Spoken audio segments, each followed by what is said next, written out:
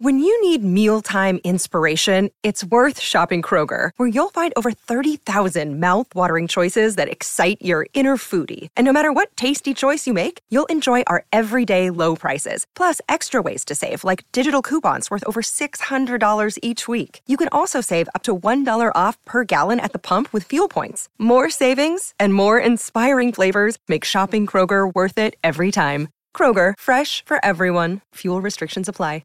Hi, I'm going to whisper some things to you now about Crunch chocolate bars, because apparently this whispering thing is a thing that makes you feel things.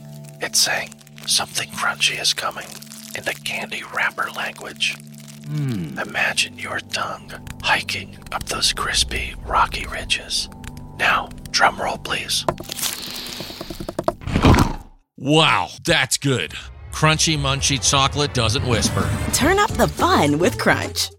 I'm Ivo Graham. And I'm Alex Kealy. We're stand-up comedians who love music. And we'd like to tell you about our new podcast, Gig Pigs. Alex and I have been watching live music together for years, so we've decided to compromise this hobby, and potentially our friendship, by turning it into a project. Every episode, we'll be going to a gig and then discussing it afterwards with the friends who came along to third wheel us. Asking questions like, did you enjoy the gig?